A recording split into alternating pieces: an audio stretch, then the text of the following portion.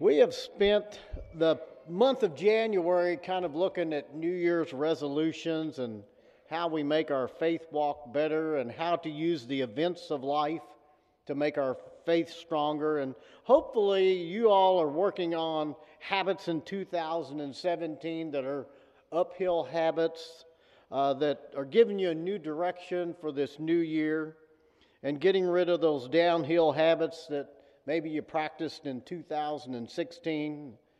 And I pray that you're wanting to move your New Year's resolutions from habits that draw you back to habits of hope and changing those habits in our life. Because, Aristotle said we are what we repeatedly do. And it takes more than just inspiration to make a change and to develop habits that produce a practical Christianity. Do you know that most people fail in their resolutions because they don't understand it isn't change that really matters, isn't based on their own efforts or abilities, but change occurs when the habit is done through God's strength and God's ways. That's why the Bible tells us to basically fix our attention on God, and you would be changed from the inside out and recognize that He wants from you and respond to it. It says in Romans 12:2 in the Message translation. God can bring the best out of you and develop a maturity in you. But see, we have a culture that we live in that is continually trying to pull us down to its level of immaturity, while God and His church tries to bring the best out of you. And there's some habits you can develop in 2017 that can add to the habits that maybe you're trying to change. And as I look at the month of February, I think of Valentine's Day for February, and I think of relationships when I think of Valentine's Day. And I want to talk today about basically how is it that we have relationships, the priority of relationships, and the habit of choosing relationships carefully. I mean, think about it. You are where you are who you are because of the people who have been in your life up to this point, good or bad. And some of those people were your choice, but some of those people you may have inherited because they're relatives or their blood relation, good or bad. But what I want you to hear is you are the sum total of your relationships. See, your relationship decisions are the most important decisions you will make in your life. I mean, look at your relationships up to now. They have defined you. And that's why we're told in Proverbs 27:19, he tells us in the Good News, a mirror reflects a man's face, but what he is really like is shown by the kind of friends he chooses. I like that translation from the Good News Bible. Notice what it says in those last words, the kind of friends he chooses. I've said before, show me your friends and I'll show you the future. We try to beat this into the children and youth of the church. Show me your friends that you pick and I'll show you your future. Because it dictates our lives more than we realize, those friends. So there are some choices that you need to make in the kind of friends you hang out with in 2017. And these are habits that can change your life up. So choose friends carefully. In other words, nurture the important relationships. Nurture the important relationships. Hopefully you have some important relationships, those who are close to you. And the condition of those relationships are based on you. When you think about important relationships that you need to nurture, you might say, well, that's my marriage. And you may say, it isn't what it used to be. And it's an issue that maybe you haven't nurtured to that point, where you may be saying, the fire's gone out in my marriage. Well, let me remind you, in a fireplace, when a fire goes out, the problem isn't the fireplace. The problem is you need wood, you need lumber, you need newspaper, you need spark. It's not the fireplace. See, for the fireplace to work, it needs the resources in it, just like a marriage takes work. It takes time together. It takes time building the fire. It takes work. Like in my life, I know that you all won't believe it, but I live with an angel. And I can tell you that because I keep getting hit upside the head by her wings, and her halo keeps blinding me. Natalie and Judy, that doesn't go out of the room. And I have the best life in the world, but it takes work. You have to work at marriage because Satan hates marriage. And a marriage won't maintain itself. Remember, in marriage, we think somebody else has a better one. Somebody else has greener grass than we do, but we need to remember, to get green grass, it requires a higher water bill, because the grass is greener in a relationship because you water it. And where you find green grass, somebody is investing in it. So in relationships in 2017, don't give up on your marriage. Keep watering it. It's harder to start a fire when the fire has gone out. It's easier to throw a log on before it burns out. But you can still start a fire from scratch. But your choice leads where your feelings will follow. And that's why we don't lead life with feelings. We lead life with choices. We have to be careful, because if we love our work and put it ahead of our spouse or our family and we can neglect them because of hobbies or friends or organizations, things that aren't even sinful. But it's the neglect of that relationship. And maybe a part of a New Year's resolution should be to nurture those relationships that are important to you. So if you have dropped the ball and have neglected those most important relationships, with Jesus as a Christian, it's never too late to build that fire, to nurture that important relationship, and to put in family time or a date night.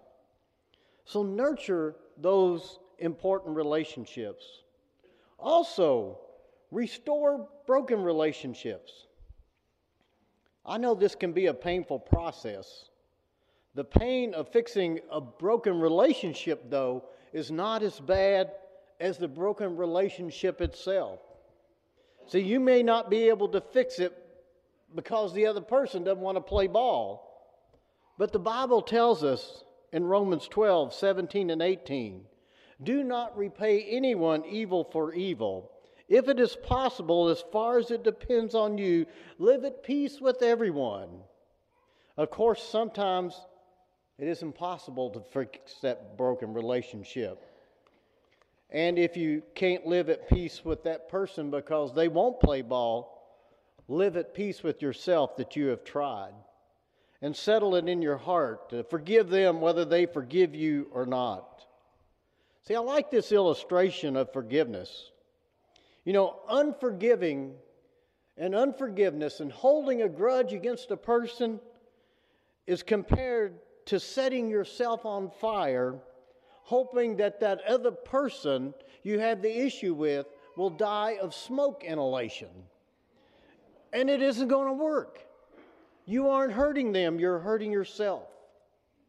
That's why Colossians 3:13 tells us, bear with each other, forgive whatever grievance you may have against another. Forgive as the Lord forgave you. And that can be one of the best relationship choices you ever make. So forgive someone, even though they may not choose to forgive you. Also, sever any harmful relationships.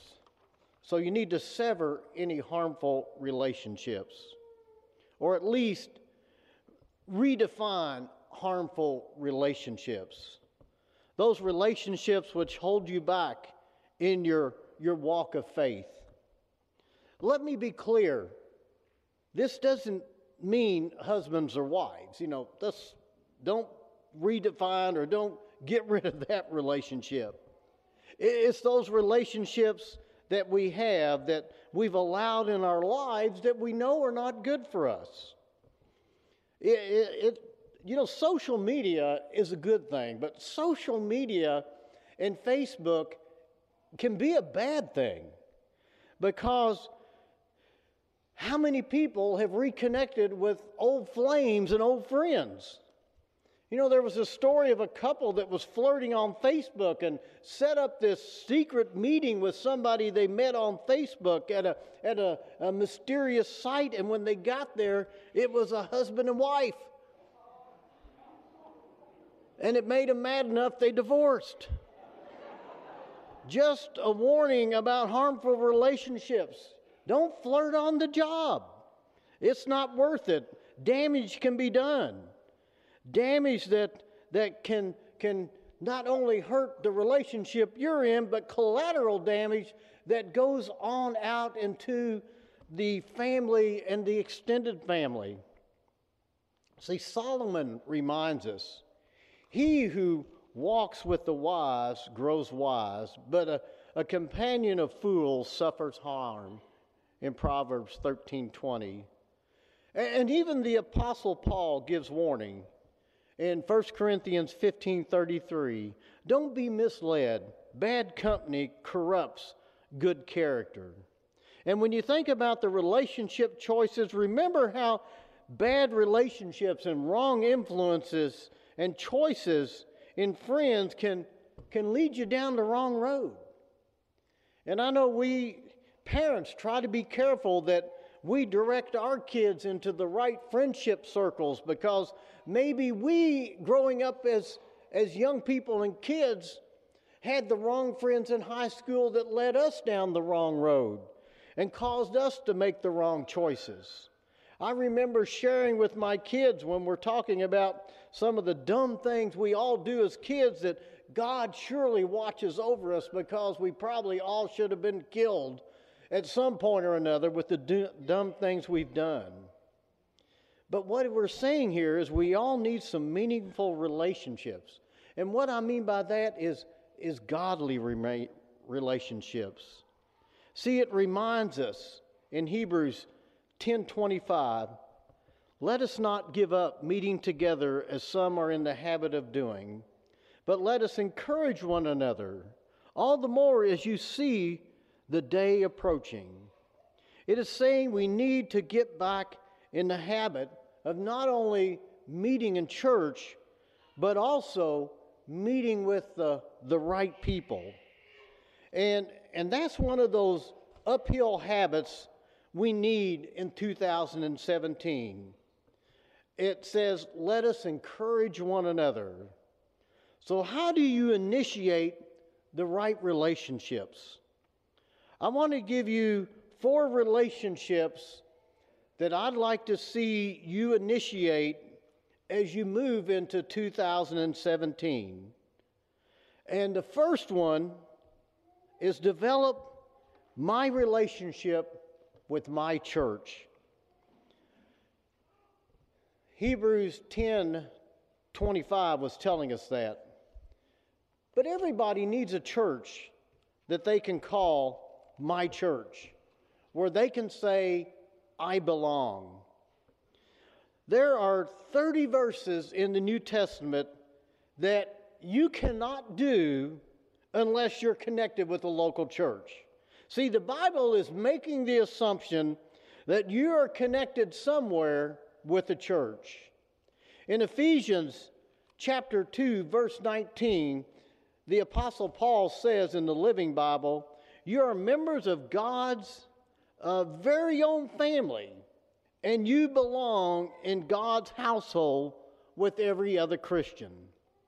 Now, attending is okay. If you come to a church and you sit for a season and you're not giving and you're not serving, you're just resting and just find yourself needing time to renew, that's okay, but you can't stay there. Eventually, you need to find a place to belong. It's better if you belong. See, you to get the best out of any relationship when you commit. It's just like when Karen and I started dating. We were more like attenders. You know, we'd get together every now and then, go out to a movie or go to a worship service at one of the campus ministry sites. But at some point, it moved to membership. And what moved it to membership was a wedding. And you don't discover the best in any relationship until you move to that point of commitment. And that's what a wedding does. It's making a commitment to another person. That's what membership does. It's making a commitment to a church and a group of people. And Mount Pisgah is a church that wants people committed to it. People who are doing more than just kicking the tires and test driving. Because we're a church with a vision for reaching our community for Christ. We're a church with a vision for making a difference. We're a church with a vision for raising a generation, a future generation that's on fire to serve Jesus Christ. And we want people who take ownership and say, this is my church. And when they walk down the hall or they see a piece of paper sitting on the floor, they don't think, well, that's somebody else's job. They know their owners and they bend over and pick it up and throw it away because they understand that it's their church. We need a place to belong in 2017.